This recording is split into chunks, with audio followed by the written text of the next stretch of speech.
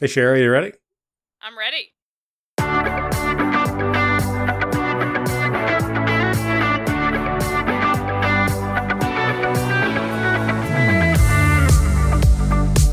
Hey, Sherry, how you doing? Good, Paul. How are you? I'm doing great. You hear that sound? You know what that is? I do hear that sound, and I think it's the sound of Season 7. You are correct. That is the sound of Season 7 of This Most Unbelievable Life, the podcast. Woohoo! We've made it 7 seasons with our excellent listeners at our side. And we appreciate all the support we get, and we're looking forward to another great season of podcast content. Yes, indeed. Let's get on with the show. On with the show, folks. Thanks for listening.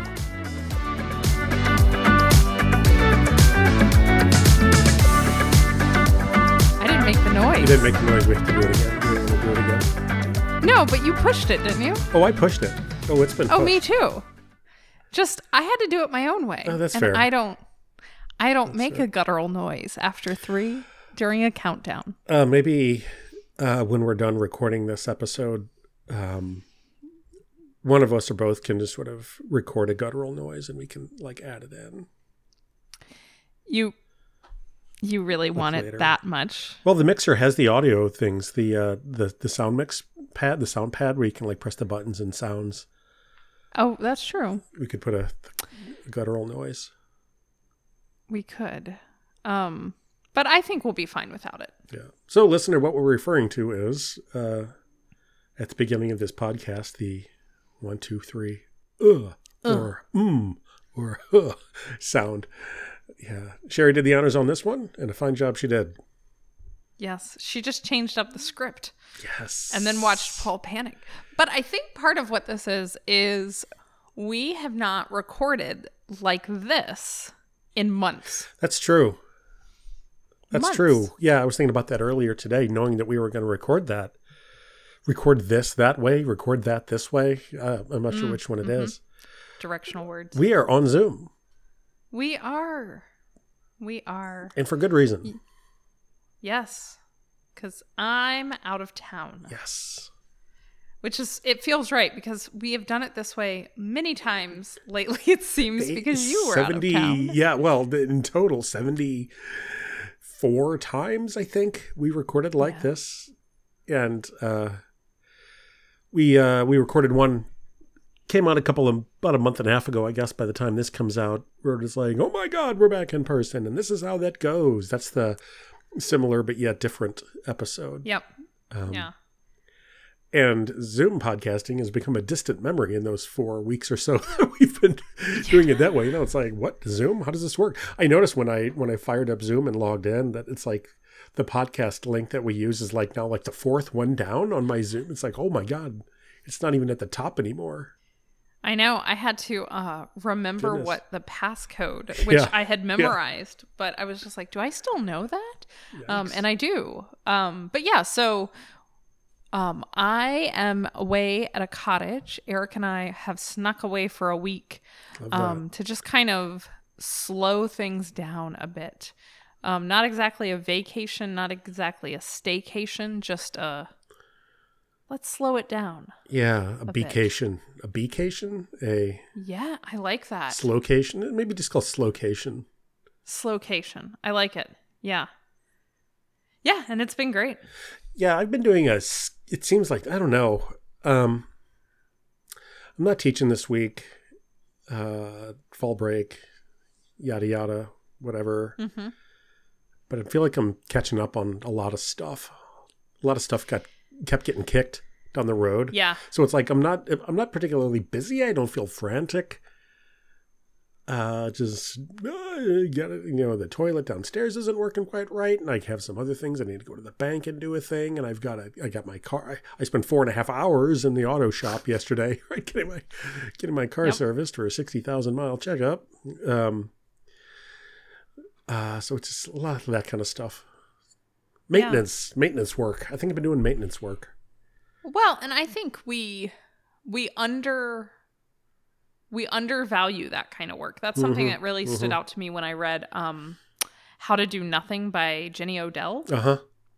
She talks about the fact that we, like, our culture privileges productivity like so much that we don't pay attention to all the maintenance needs. But oh yeah, that stuff's important. It's super right? important. Like, yeah, it's super important.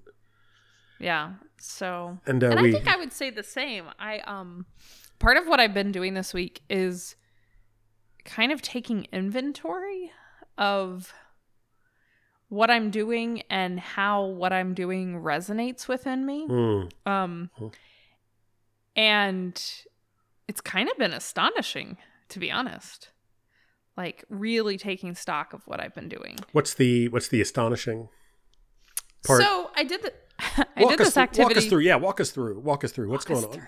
Yeah, so you know, but the listener doesn't. It's a setup. Yeah, so I've been carrying around stacks of Post-it notes for a little while, which is usually a good sign that I'm like working through something mentally, is I prepare for the occasion of putting sticky notes everywhere. So what I did with my husband, I made like stickies for all the stuff that I'm working on, the projects that I'm engaged in, the things I feel like I need to get done, all of that.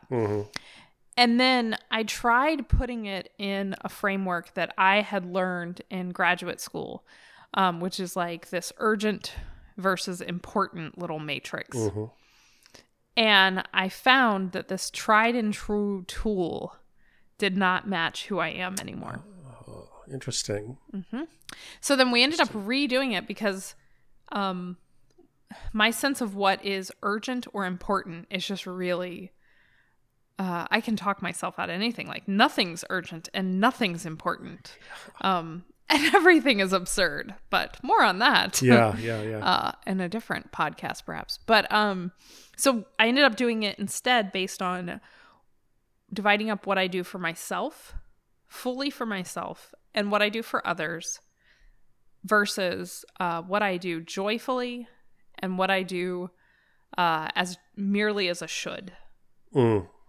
And I got done with my stickies and discovered almost everything was other, like, stuff I do for other people. Yeah. Wah, wah. And not necessarily joy stuff you do for other people. Correct. I mean, there's joy that can be found by doing things for other people, right? Because it's like if you're doing something for somebody else and is joyful, you could almost make the case that you're also doing it for yourself, because like joy is good. To feel joy is a good thing. Well, and it's interesting because like all the work that you and I do for like Teamel, the things that we do like for our employer related to that we're starting to do related to mindfulness, like right. all of that stuff was in this like, it was like on a line. Because it is just as much for us as it is for me. Yeah, right. And it's all joyful. But like I don't know. I found it really problematic because of our collaboration to think of Teamel as being solely for me. Because it's for us. It is. And, yeah. I've said this sort of this way before. I mean, I had 48 or 49 years to do Teamel by myself, and it did not manifest, so it's clearly not a me thing. Yeah. Exclusively or anything. So it's like I don't think it can exist as just a single thing, single person thing. Yeah. That's true. I did not practice Teamel quite as long as you did solo, but still the 38 or 36, I don't know how long we've been doing this now. I'm like, how many years did he subtract? Yeah. I have fewer years of experience, but yeah, it's still like the things started to click when we started doing them together. Yeah. But yeah, so it was just like a real eye opener. Even though I do a lot less than I used to, and the number of people who I'm like, yeah, I'm going to drop things and put these people's needs high in my life. Right. Like the number of people has not dwindled, but like, I've developed some boundaries. I've developed some vision, but like the number of things that I just do solely for me is just like oddly small. I think that would be a lot of people's Yeah. least populated quadrant on this. What would you have in that quadrant? What is for Paul joyfully so? That's curious. I was thinking about that I guess I wasn't thinking about it. I found myself doing it the other day. And it's like I was cleaning the gunk out of a Esterbrook dip pen from the 1950s in the sink, and I found a way to do that for like an hour. It's like, I need to clean off the tines on this. I really need to get in there. It's like, maybe I should try, and it was like, I found myself just like immersed into this, this activity of pen cleaning, which Sherry, you already know, I enjoy immensely, restoring old fountain pens and trying to get them to work and things like that. This isn't even a mechanical thing. It's just an old dip pen from like a bank in the 1950s. But it's like, I find that strangely reinvigorating. It's like, it's quiet. I look like I'm doing something so nobody bothers me. And I look busy, Yep. Because it's like, you don't have to actually be doing anything productive. This is a fun fact. Here's a life hack for everybody who's listening. Just look busy and nobody bothers you, right? You don't actually have to be doing anything. Just look like you're busy and everything. Look engrossed. Yeah. And then it's like, people will kind of leave you alone. Right. And it was good. It was good. I mean, it's like I didn't write anything. It's like I typed a letter. I didn't handwrite a missive to send to a pen pal. It's just like, no, it was just like little maintenance. It was literally maintenance on some old dip pens. Ended up being maintenance on myself at the same time. Yeah, I think that's interesting because once I kind of identified the lack of things in the For Sherry Joyfully category, then I had to start doing some brainstorming, and it was nice because we're on this slowcation. Yeah, I really like. I like that. Yeah. So I was like, okay, well, what's going to be on the list? And I ended up writing down meditation. I actually have really been longing for longer sits. So that is for me. Joyfully so, though sometimes less joyfully, gotta be honest. And then cooking, and like working on some stuff related to NVC, nonviolent communication. That's just like, I love nerding out on that. And then I downloaded a completely worthless, mindless iPad game. Cool. What is it? I don't even know the name. It's like, I'd have to look. I was going to say, like, what's the objective? But there might not actually be one. It might be a... No, so it's great. So you have these little test tubes of I guess it's supposed to be liquid, but like multiple different colors. Oh, yeah. You know this game, right? So the goal, the objective, I think, like you just are sorting the fluid so that all the colors match up. And you just keep pouring. Yeah, it's like pour out of this one and like pour into the other one and then pour. Yeah. That's a good one. You know how I am. So like, I love organizing things, and I think things should be just so. And so it scratches an itch. Yeah. And it's completely mindless. But I kept saying to Eric last night, I can't believe I'm wasting time doing this terribly unproductive thing. Yeah, what an interesting word you used. Yeah, what an interesting word you used, though. The other morning I found myself, it's like I woke up early because I usually do these days. It's like it's unusual for me to be asleep past like 5:30 or 6 or so. And now that it's October, it's like it's still dark. It's still dark. It's like, you know how much I don't particularly love that.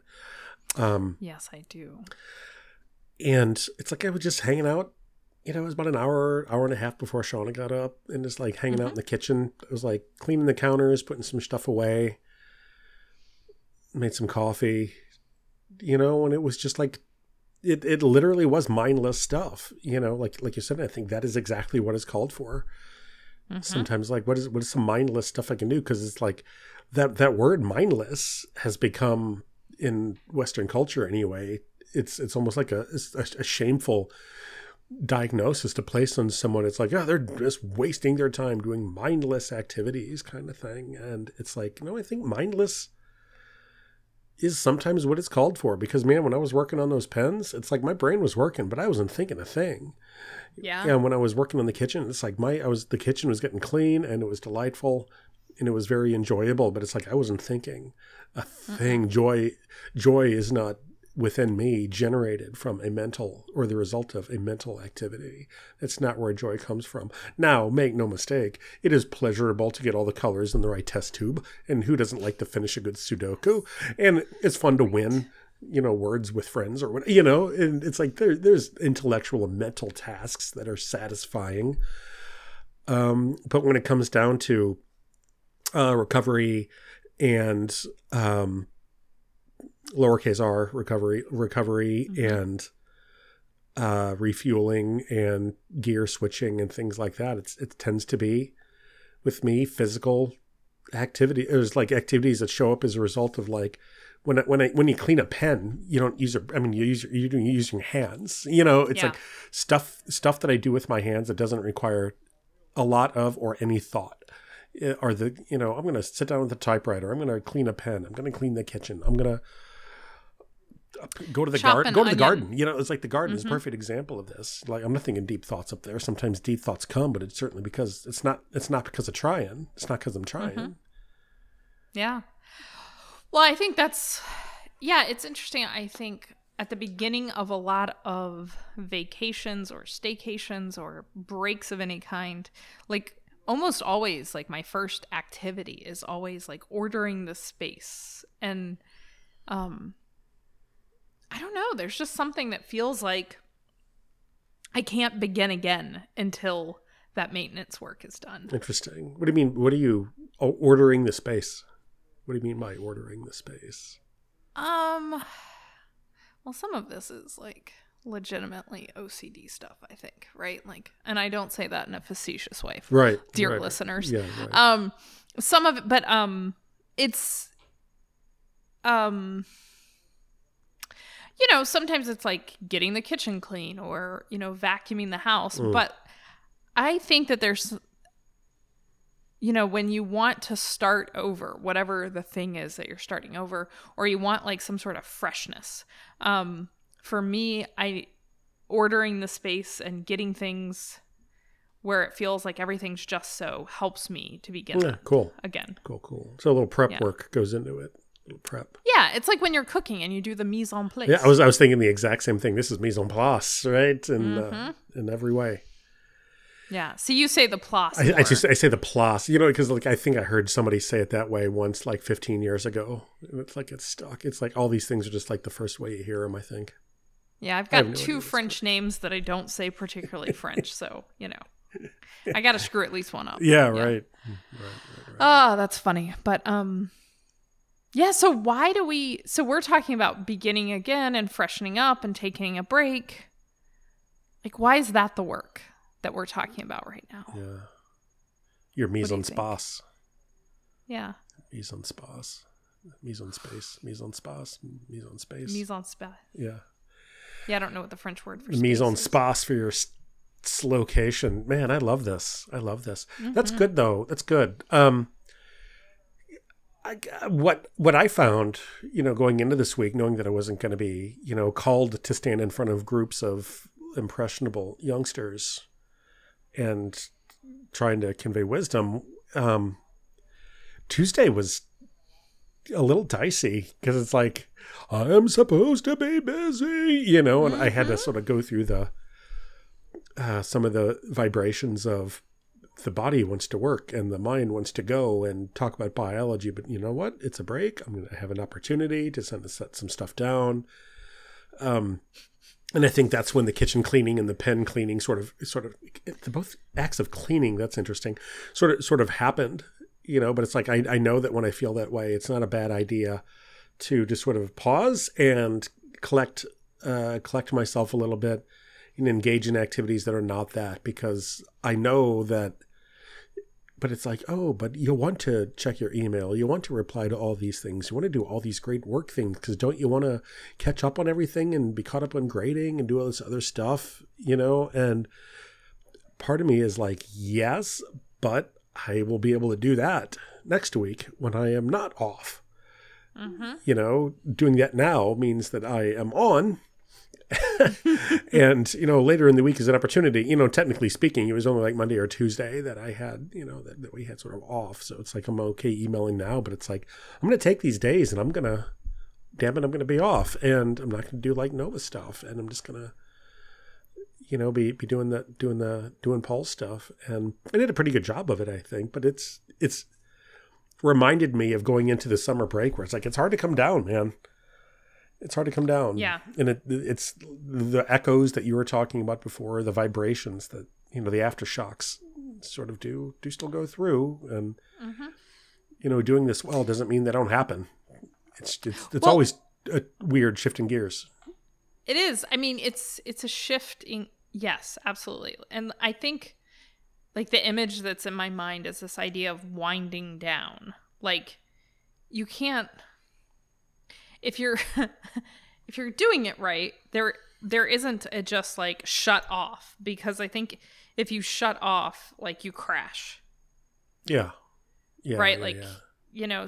So I think that there is a sort of, if you can plan to gracefully wind down, then you can also give yourself kind of like a cushioned landing so that you can then gear back up. Right.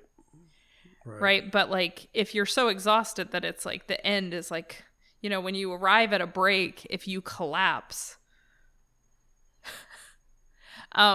it's harder to get back up. Yeah. Right. Yeah. And then you get a migraine, right? 'Cause you and I both do that, right? We have the only time that, it's not the only time, but often both of our migraines, yours and mine, I think, tend to be triggered by sudden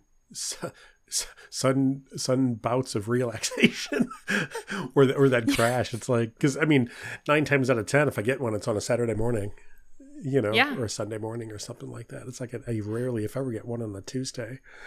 Yeah. Well, it's interesting because earlier when we were talking, before we started recording, you said that you were feeling off, and there was a part of me that was like, oh, we've had a wind down. No, I'm good. No, I'm good. Yeah. We discovered that Paul was just warm. Yeah, I think it was warm. It is a-seasonally warm in his home. It's a-seasonally warm outside of my home. Yes. Probably is kind of over by the two are related. I just mentioned that in the shameless plug in the T-Mole newsletter that is going out. This is mid-October, so it's out by now when you're listening to this. That I want to say, welcome to fall and crunching leaves and hearty stews and cooler temperatures and all that. It's like none of that is true. It's 80 degrees outside. The leaves are not changing color yet outside of cicada damage.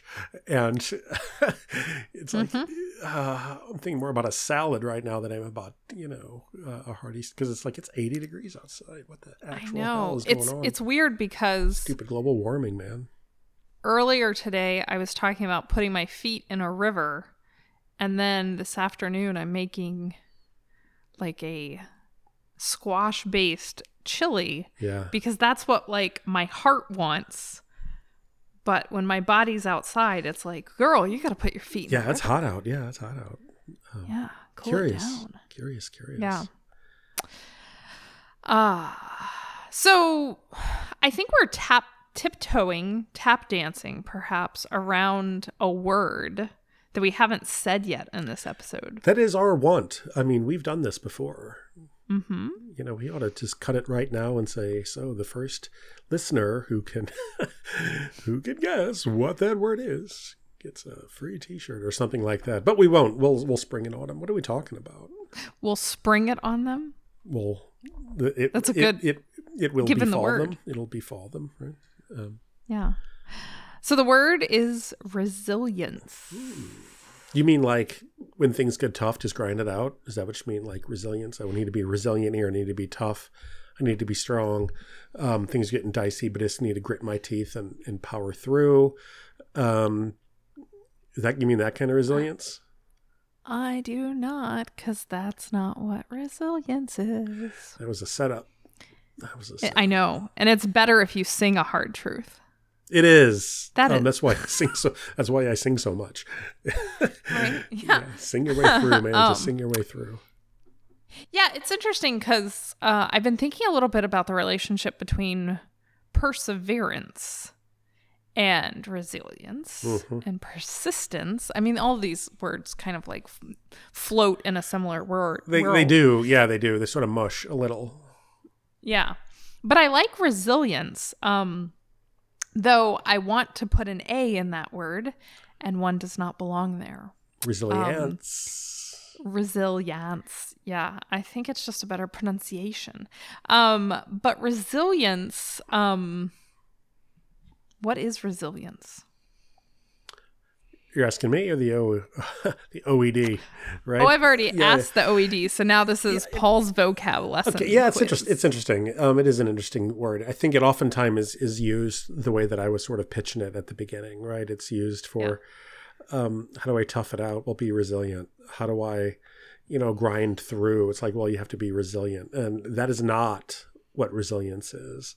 There might be some elements of persistence in there. There might be some elements of having a good relationship with the narrative that exists in your mind on what it is you're doing and why you're doing. I mean, there's all kinds of stuff that does play into that, but resilience is not it. Resilience is something that is encountered on the back end of a situation. It's not about how do I prevent injury, or how do I prevent pain from occurring or anything like that, or how do I take this hard thing and make it easy. That's not like as it's going on while you're in it. That is not the time for resilience. Resilience is afterwards. It's like, okay, this thing's happened and that was really hard and that was really tough. And I took a couple of body shots here and I'm feeling a little beat up and a little exhausted. What do I need to do in order to get back up? And that's more like what resilience is. Resilience isn't a state of mind. I think resilience is an activity. Yeah. It's a verb that that is composed of some nouns that you might want to bring to bear on it. So, it's not how do I get through this? It's like, wow, that was really difficult. How do I get back on the horse? How do I get back on my feet after this? That's what resilient. It's the bounce back. It is. Yeah. And I like the bounce back language because resilience brings to mind the image of a spring to me. But one of the definitions in the OED that's really interesting related to resilience, refers to it as elasticity, which is a lovely word. That's the bounce part. Yeah. In there, yeah. It's the bounce. Yeah. But one of the things that I like about that definition, which has other words that I will say in a minute, one of the things I like about it is that it does not assume that pain can be avoided. Yeah. It assumes that pain is there. And so it says that resilience is the power of resuming an original shape or position after compression or bending. And so, like, maybe this is because I've had some tricky stuff with one of my ankles lately. So I've been wrapping it, right? Like with tape to compress it, right? Yeah. But the idea is that, like, you can't always be in that state of how we take care of injuries or how we tend to pain. So there's a time for compression and then a time for bouncing back. And so it's what happens after you take the ACE bandage off your heart. Yeah. And how do you get back in the world, right? Yeah. Like afterwards. Yeah, yeah. And the alternative, to that is, a mindset where if I'm in something and it hurts, I must be doing something wrong, and I must be doing this badly, and there's something wrong with me, and why can't I do this like I feel like I'm supposed to, or that I should, or whatever it might be. Yeah. And so putting that perspective of where pain, the truth and the reality of pain in this world is, which is, you're going to have it. You can't avoid it. It's going to happen.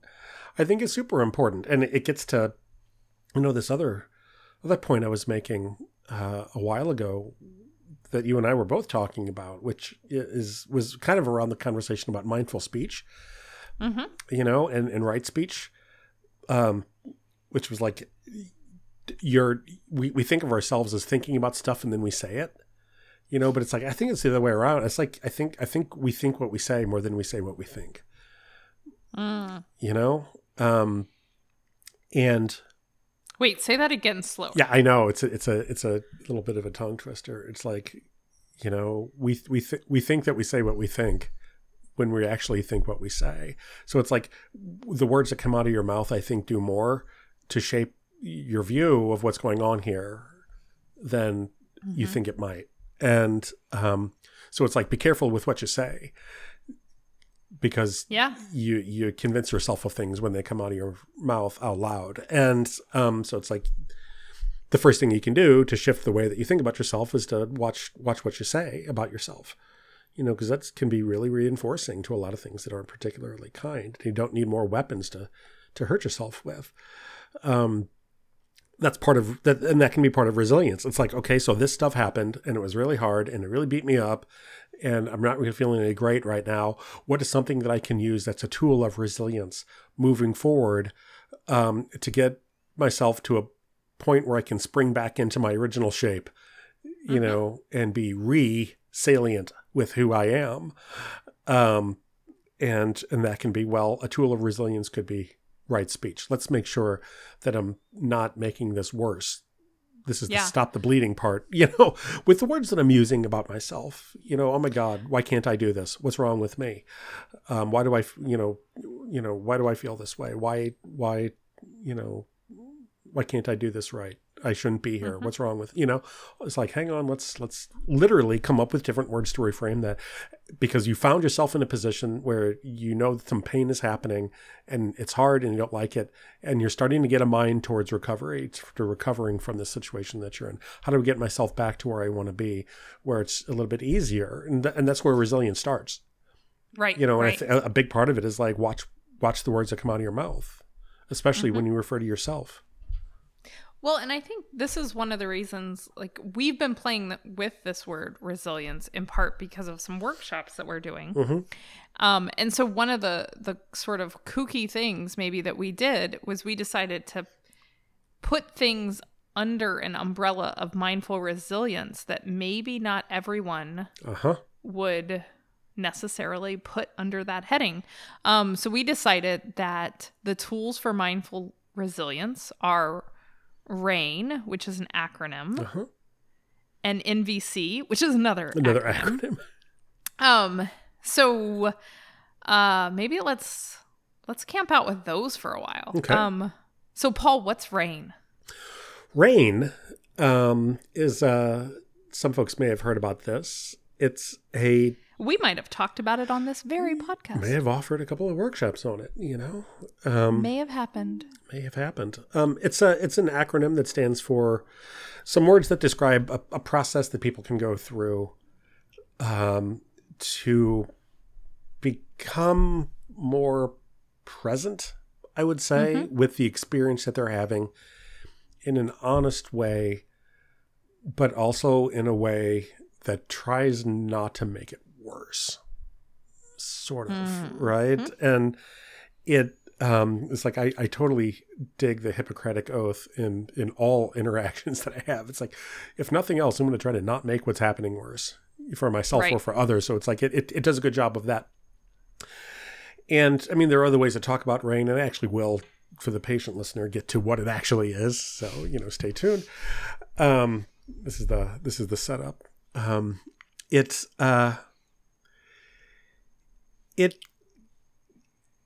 does an honest job of taking us out of a position of reactivity and more into a mindset of response. Like, you know, so we're responding to things pseudo-intelligently versus reacting to things. And I mean, react and respond, they both sort of play a role in making us who we are and how we sort of live our lives on this earth. And it's like, I think it's impossible to completely get rid of one for the other. I mean, they're still going to show up, you know, but things that can, you know, invoke thought, you know, in a mindful way, I think could only could only help us, because it's like, it takes something that you reacted where you didn't react well, and if you had to respond, would you do the exact same thing? Well, of course you wouldn't, because like everybody lost. You didn't follow the Hippocratic Oath. Pain was inflicted upon others through your actions, because you reacted when you were angry instead of responding when you were angry. Because I found with myself, the best response when I'm angry is just to sit the hell down for a second and don't do anything, if for no other reason than to not run the risk of violating that Hippocratic Oath of not making it worse than it is. Because if the options are sit down and do nothing, or throw something against the room and shatter it on the wall, sitting down and doing nothing is probably the better option for me and for others, and whatever hit the wall. So, and then once and this is where Rain comes in, once the body can sort of catch up, or my body, because I'm a body first perceiver of stuff. We've talked about this many times. It's like when something's going on with me, it's usually my body that's first to the party. Like something starts to show up as a physical thing within me. This is where Rain is good. And it's the R, right? The first part about it is recognizing that there's in fact something going on, right? Recognizing that we're feeling something right now. And that can be feeling an unhelpful thought, that can be feeling an emotional thing, that can be feeling somewhere in your body that's not doing what we think it maybe ought to be doing, or whatever it could be. I mean, it could show up in any way, but the R is just like recognizing that something's cooking. A is allowing, right? It's not just being aware of that, right? Which is a different A. It's just like, yeah, okay. Not only am I going to say, okay, there's something going on here, I'm not going to shove it away. Right. I'm just going to, you know what? Let's hang out. Still here, still alive, still breathing. Okay.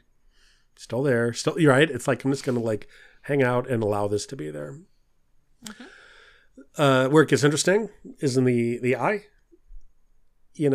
which is, it's like when you're reading the descriptions of Rain, and it's like the R, the recognizing, the A, allowing, like the things to recognize or the descriptors are actually pretty short. When it gets to the I, the investigate, it's like now, like the chapter starts getting a little longer here, right? Because all kinds of interesting things come up. The monster pokes its head out of the hole sometimes when you start getting to the eye of stuff. What is this? What actually is this that I'm feeling?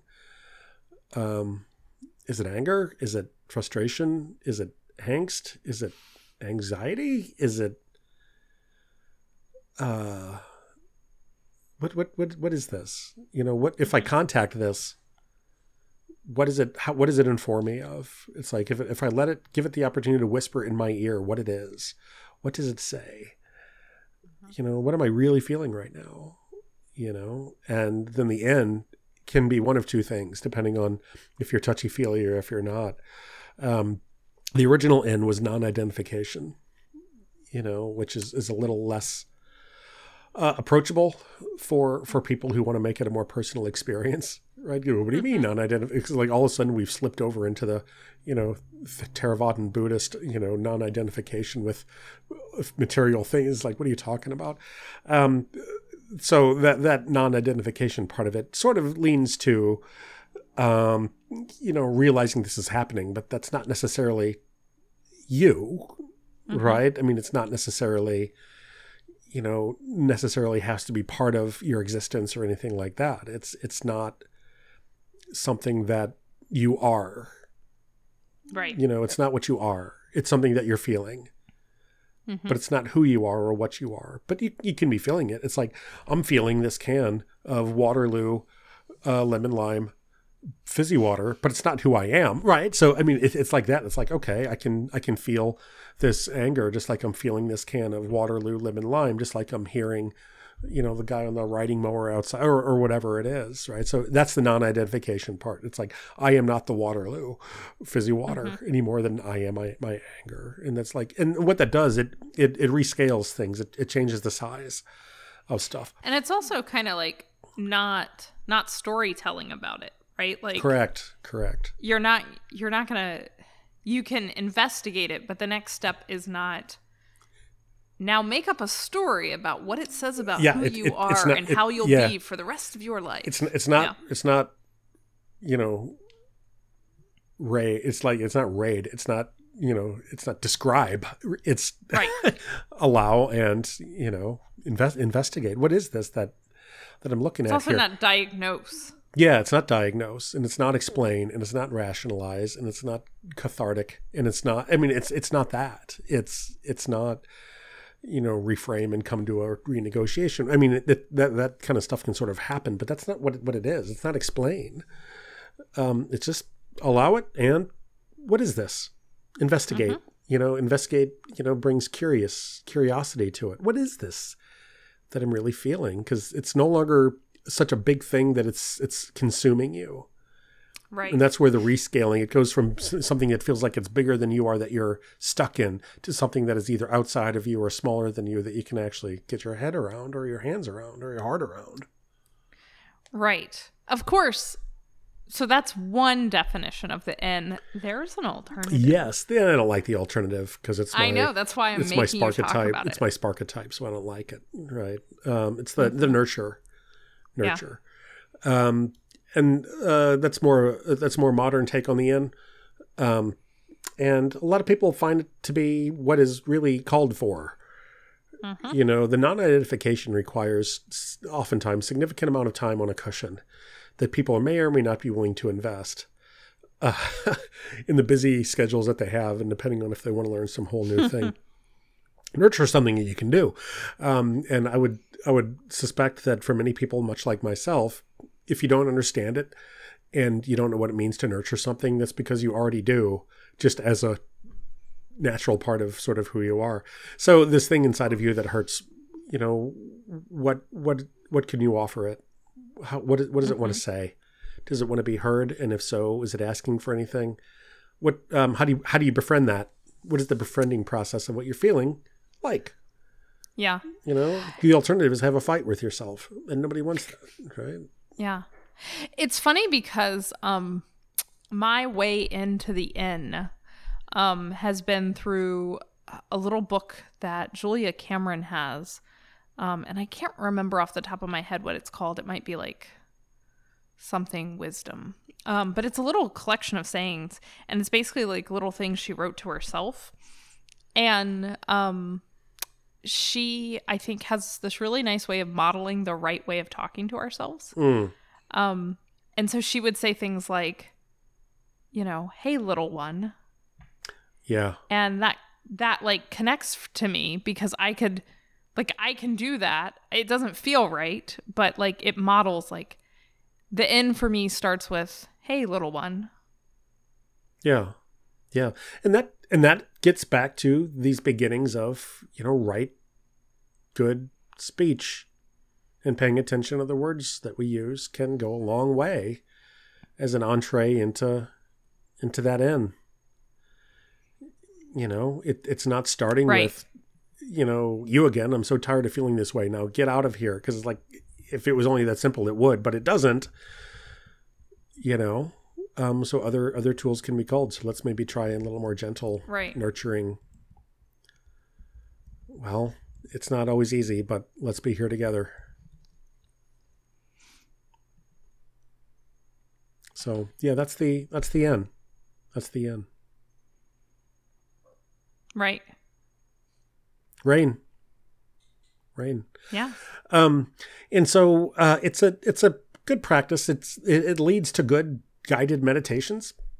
All right. So it's like it's a good framework that people can use to start to get at resilience. So it's like if nothing else, it acknowledges not just the fact that you're feeling something difficult, which can be the place where resilience starts. Like I said, just like acknowledging that something difficult just happened, something hard just happened, and moving through that into what actually is this that I'm feeling, and what is it calling for, right? How can I, because the Yen kind of starts picking at how do I respond to this a little bit. Mm-hmm. And if you don't go through that identification nurturing sort of, or the non-identification / nurturing kind of part of it with little investigation, you end up reacting.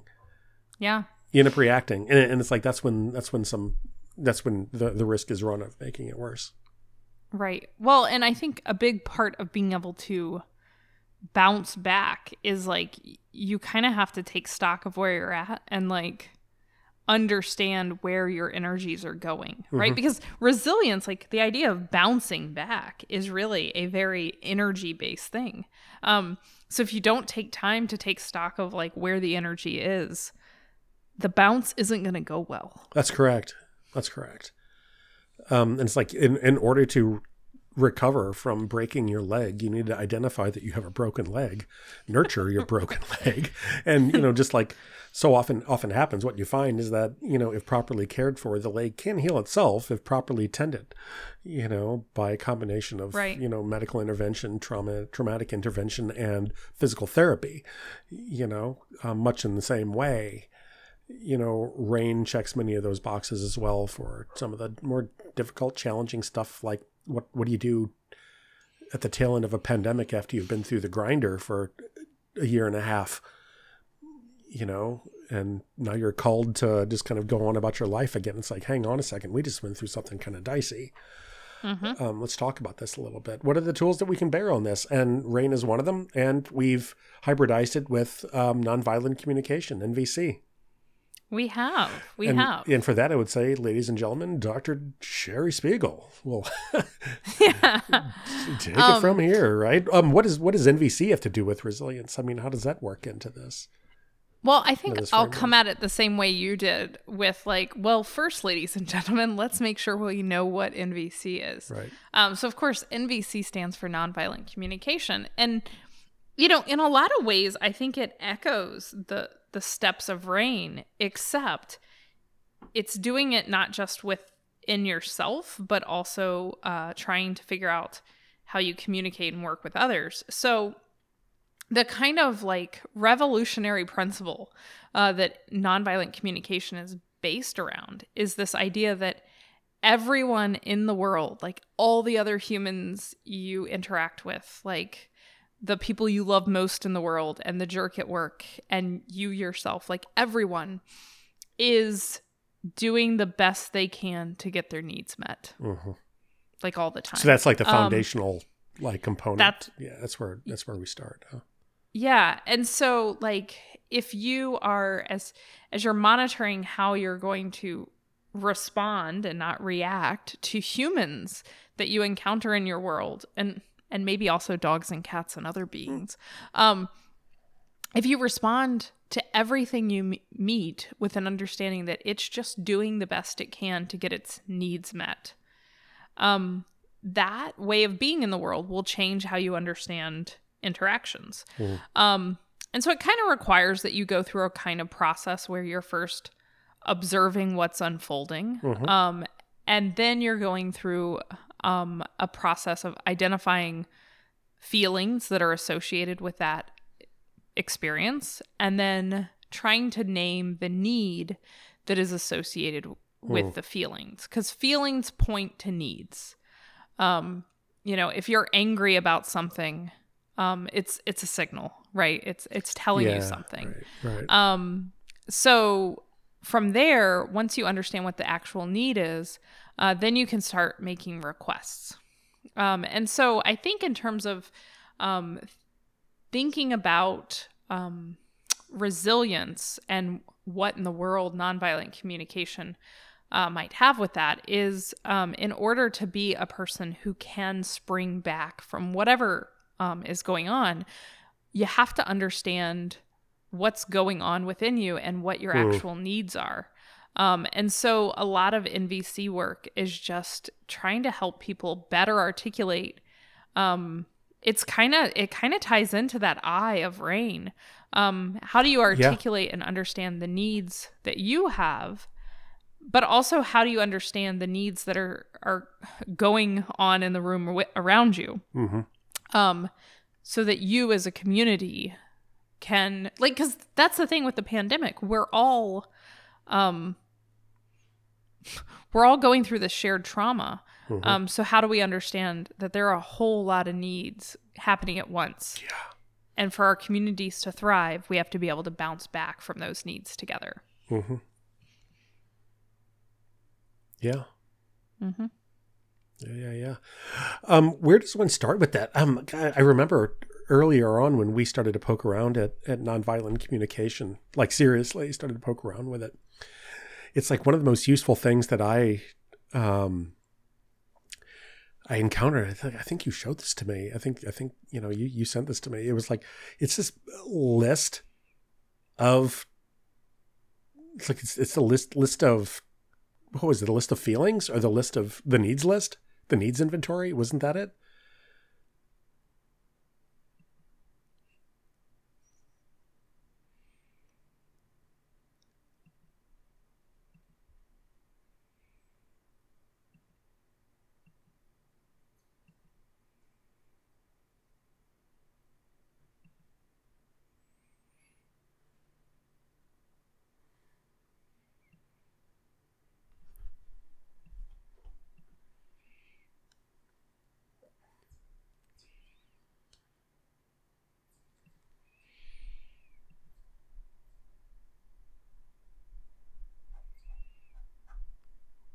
Are you back? I'm back. Okay.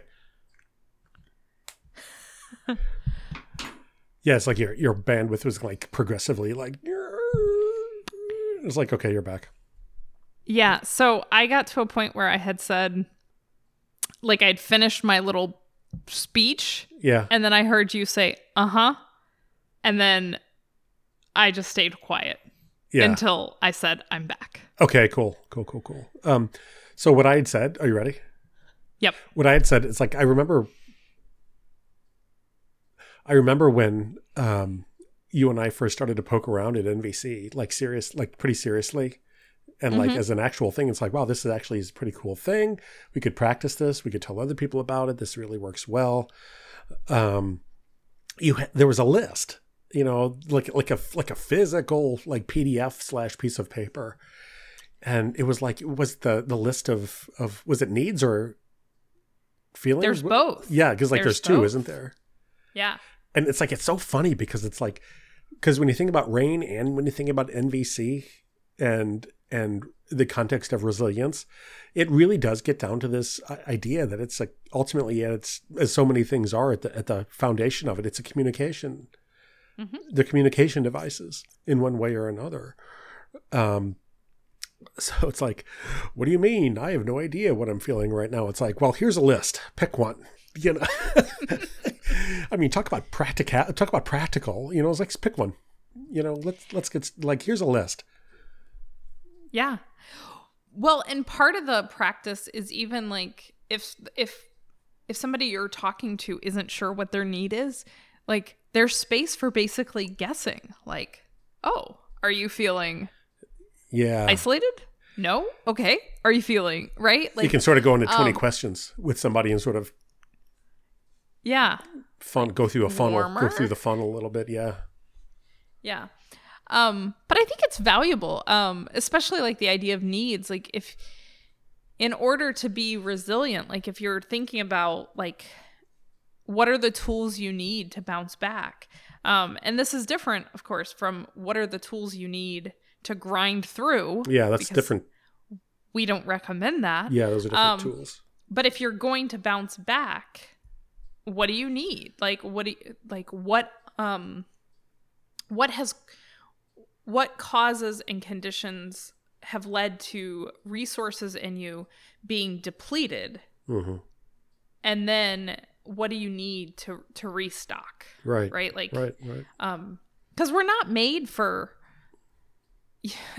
endurance runs without breaks. We're not. And the price that people pay is in literally years on their life. I mean, this grinded, stressed out, don't have a good relationship with my family because I spend all my time doing work and not sleeping well. I mean, that takes a toll in quantifiable years at the end of a life. Mm-hmm. You can measure that in blood pressure. You can measure that in longevity. You can measure that in all kinds of ways that don't add to the quality or the length of a life well lived. You know? And we in the West, we count our successes by the number in the bank account. More than to spend anything else. And that's not a good way to have an unbelievable life. That's a way to find yourself by chasing that you, and by that being a destination that you see, you lose sight of, coming up with a safe way to walk. on this earth. Right. You but I mean, like, if you think about the numbers in the bank account, I mean, even that's a good example. Like, trying to accumulate dollars in the bank is a strategy to meet a need. Yeah. Right. Right. And so we can talk about, like, well, what are those needs? Like security, safety, a sense of ease. Yeah. Right. Reputation or reputation. Family or peer. A sense of belonging. Like, those are all needs that are being met by that particular strategy. But the funny thing about life is that money in the bank is not the only way to meet any of those needs. Right. Right. There are other things you can do to meet those needs. And so I think sometimes what contributes to suffering is being married to particular strategies for meeting a need. And so if you can articulate, well, what is the need? What is the way I've been in the habit of fulfilling that need? What is the way I long to fulfill that need? Is there a plan B? Yeah, right. It was like, as long as the strategy to meet that need is dependent on something that you have or a resource, it's not always going to be an accessible thing. Right. So it really does bear good, I think, to, what's one way you can fill that need? It's like, well, I can eat 15 cans of Pringles. It's like, okay, what's another way that what is that? What actually is the need, and what are other ways that we might be able to meet that need? And we might find that better habits might be able to emerge on the flip side of this as part of resilience. Right. Yeah. Yeah. I mean, the need is for sustenance. There are more things that can meet the need for sustenance than Pringles. Yeah. So it's like and I think you're right. I think we do really get attached and cling and identify with those strategies for meeting needs. And choosing that strategy as one way to meet a need mindfully is one thing. Doing it mindlessly, where it's like, where you're not even thinking about it, I mean, that's the road to destruction, I think. Right. It's like it's when you have that need, you don't even recognize it, and you come up with a solution to it or a strategy without really thinking about how that strategy and what it is that you're actually doing fit into a need that you have, but you have not actually identified. What that you end up in your car, at 5:30 in the afternoon with a bucket of chicken wings, wondering how the hell you got here and what is actually and what's going on. I don't know who told me that story once about how that has happened on occasion. Maybe it was me. But I mean, we all have, fun, long story short, I mean, we all have these times in our life we could look back and it's like, why am I doing this behavior that is not really great for me? That it's counterproductive. It's self-destructive. It's not, maybe not be expensive, but it's not free. What? I know this isn't healthy for me. I know this isn't good for me. I don't like myself on the other side of this. I didn't feel great for having done it. Why? What am I doing here? What the hell is going on? And what am I doing here? And NVC is a knife that can cut through that. When brought to bear, and so can RAIN, right? When brought to bear on self. Right. Well, and it's one of those things, and the fact that we're even thinking about like both RAIN and NVC is a good reminder that sometimes you need more than one strategy, right? Like, and I think that's the key thing, is that the more we're married to a particular strategy to meet a need, the more possibility for suffering. And so, I'm reminded of people who, and of course I'm one of these humans, who will say things like, well, it wasn't supposed to be this way. Yeah. Yeah, well, It is, right? So part of resilience is kind of like getting to a place where you understand and are really aware of where you're at, and then what are the strategies to move to where you want to be. Yeah.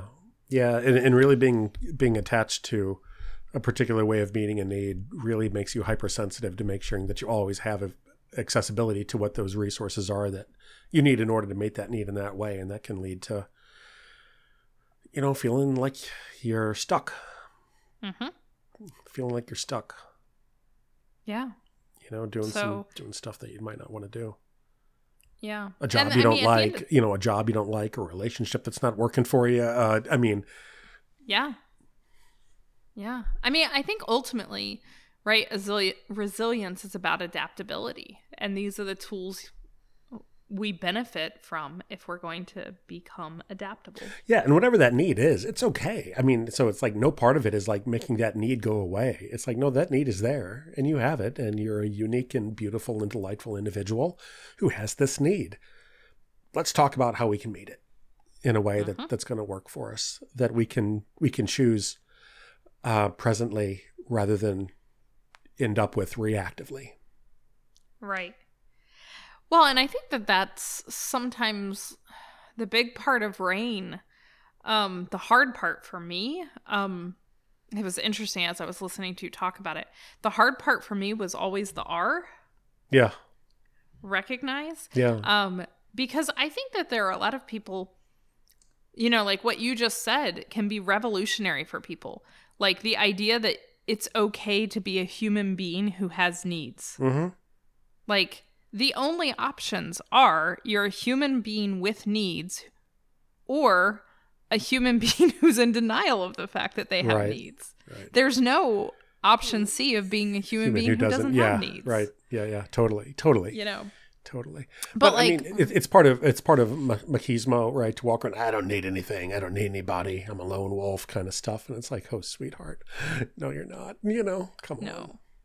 Come on. No, you apparently need to tell a story that says you don't need anything. And there is part of the, we've talked about this a little bit. It's like, I need periods of time when I have what I call Paul time, which is Paul just doing cleaning out a pen, apparently. Off doing something, cleaning out a pen or kind of whatever. It's like, I need to think about something. I need to do something else right now. I need to kind of whatever, because I'm feeling like I'm spinning in my head a little bit and I need to kick out of that a little, right? One way that I could do that is cleaning the kitchen. Another way that I can do that is, cleaning out some fountain pens because they're cool and they're neat and I enjoy it, and it gets me sort of out of my head a little bit. And it works. No chickens are consumed. Yeah, no chickens are process. consumed. No cholesterol is raised. No LDL cholesterols are elevated, and it works. So it is, and it's like, or you feel that way and you don't have that, and you don't recognize that need or strategies to that need that are productive, or at least doesn't make it worse, and you end up like lashing out at people all the time. And it's like, that. That. Exactly. It's not somebody else's fault that you can't come up with a healthy way to meet your needs. And it's certainly not somebody else's responsibility to meet it for you. But talking about it can't hurt, and getting to the bottom of what that need is can only be a good thing. Right. Well, and I can think of so many occasions when like our collaborations are always graceful and easy until they're not. Yeah. And if they aren't, odds are like we've either both crashed or one of us has crashed. We need a meal, right? Like it's like everything's perfect unless Paul and Sherry are hungry. Yeah, in which case it's yeah. And so I think I've started trying to be more like aware of like telling you, just so you know, I'm starving. Yeah. So I'm happy to meet with you, but you're gonna make sure I'm fed. Yeah, right. Well, what I tell pay the price. Yeah, what I tell my students is like clear statements are a gift that you give to everyone. It's like it doesn't have to be the statement you want to hear, but a clear one can be the kindest thing that you could offer sometime. Yeah. Clear statements are such a gift in the world. They are. We should do a workshop on those. It might require a little thought before we offer that one. It's like, I'm not sure. What a clear statement. Yeah. I'm not sure. I'm ready to offer that one. I might be ready to take one. I don't know if that workshop. I don't know if I'm ready to offer it yet. But it's hard, man. It's hard. Well, I think we often. Because there's some anxiety with clear statements because that clear statements are going to meet a need you have. Yeah. And the clarity and the directness can often threaten perhaps the need of another. Yeah, it can. Yeah, so I think one of the things we do is we give this preamble. I'm going to make a direct statement because that is a thing we appreciate. Cool. Let's have it. Mm-hmm. Let's have it. Yeah. Right? That's what we do. And then it's like, okay, all right. That's what we're doing here. Brace yourselves. Here it comes. Right? And then whatever comes typically is fairly innocuous. Yeah, it is. Yeah, compared to, at least in my mind, I'm like, whoa. Yeah, well, I mean, sometimes it's like, how often have we done this, though? It's like, I really need to reply to this email and I don't know what to say. And it's like, oh, I'll write it for you. And like within 15 seconds, we'll kick it over to the other one. It's like, yeah, just send that. And it's like, this is perfect. And it's like, wow. You know, the need was to send this email to this person. The need was not, I need to write it. The need was, right. I need to convey this message. So it's like really getting to the nitty gritty of what these needs are oftentimes can really, if we're honest with ourselves, open up new avenues on how they can be met. That can oftentimes include other people and reinforce community as well. We had a hard time reading a book lately. So it's like, you asked what Eric read a chapter to you? Yeah. And that strategy has actually been reintroduced. One of the things, when I did my whole board of breaking things down, I came up with 2 other books that I was having trouble reading. One I decided to put down. And the other one, once again, I decided, Eric was like, I'm actually really interested in that book. And I was like, oh, well, what if we broke it down and we just like read a little bit of it every morning? And so since we've been here, we've started that. And it's checked another box of, since the pandemic, we've been struggling a little bit to find things that are like Eric and Sherry things. Yeah. Right. So this has become like a morning Eric and Sherry thing. And so, yeah, like the need is for me to read the book, not for me to read the book alone. And this is actually a strategy I picked up in undergrad. Eric has long read to me my homework. Yeah. Awesome. Yeah, it's delightful. Yes. It's fantastic. Yeah. So the best advice I have for any college student out there is to go find themselves an Eric Spiegel. Oh, but Sherry, we're supposed to do all of this alone and by ourselves, and lies. Collaboration is weakness, and lies. Graded as an individual. I think that that's such like. That has caused more destruction in this world than like anything else that I can think of. I think, Paul, you have just launched us into a new topic, a new podcast. We do not have time to cover it today, but this rugged individualism is killing us. Both literally and figuratively. Yeah. Literally and figuratively. Yeah. Figuratively in terms of how it feels inside and it's not good. And literally, just look at the suicide rates at colleges and universities these days. Yeah, it's, because we can't help each other because we have to live a hierarchical life. Yeah. And so I need to know who's above me and below me, not understand that everyone is beside you. Yeah. There's absolutely nothing that I could say to top that you just said, so I'm going to make a direct statement. Are you ready? I'm ready. I think we've done it. We've done it. Okay. I thought you were going to say this podcast is over. Over. Stop listening now, though. But only for this one. Listen next week too. Yes, when we may or may not tackle the subject of something else. Something else. Yeah. I don't want to commit us to. We may or may not do that. This goes out on the 26th of October by the calendar, I think. So happy Halloween, everybody. Right? Happy Halloween. Spooky season. Spooky season. Have a good time with that. If you celebrate said holiday, which I know that I do, and I think I know that you do as well, Dr. Spiegel. Is that correct? Indeed. As much as it is a holiday celebrated, I was going to say, adult. I think I celebrate it by just like, ooh, it's Halloween, cool, and like watching scary things on TV. I think that's the sum total of my celebration. Leading up to it, I purchased a lot of gourds. Yeah. Yeah. Mm-hmm. And we know what happens on November 1st is there's cheap candy at the CVS. So that's truth. That is something to enjoy as well. That's just like our other favorite holiday, mine and Eric, is February 15th. Yeah. Which is cheap Valentine's Day candy day. Yeah. Yeah. Cheap Heath bars. Cheap Heath bars. Oh, yeah. Oh, it's the best. Mm-hmm. So there it is, Paul. Awesome. Love it. Love it, love it, love it. Me too. Cool.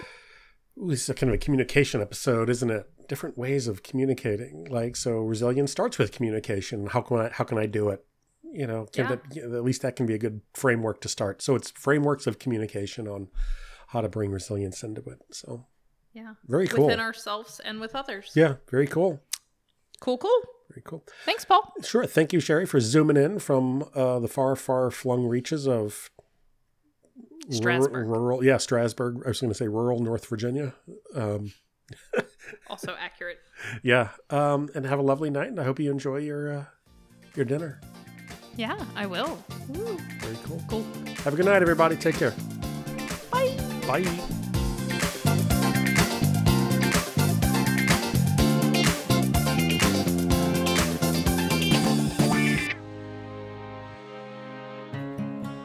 This podcast is produced by Sherry Spiegel, Paul Fitzgerald, and This Most Unbelievable Life. For more information, please check us out at www.thismostunbelievablelife.com.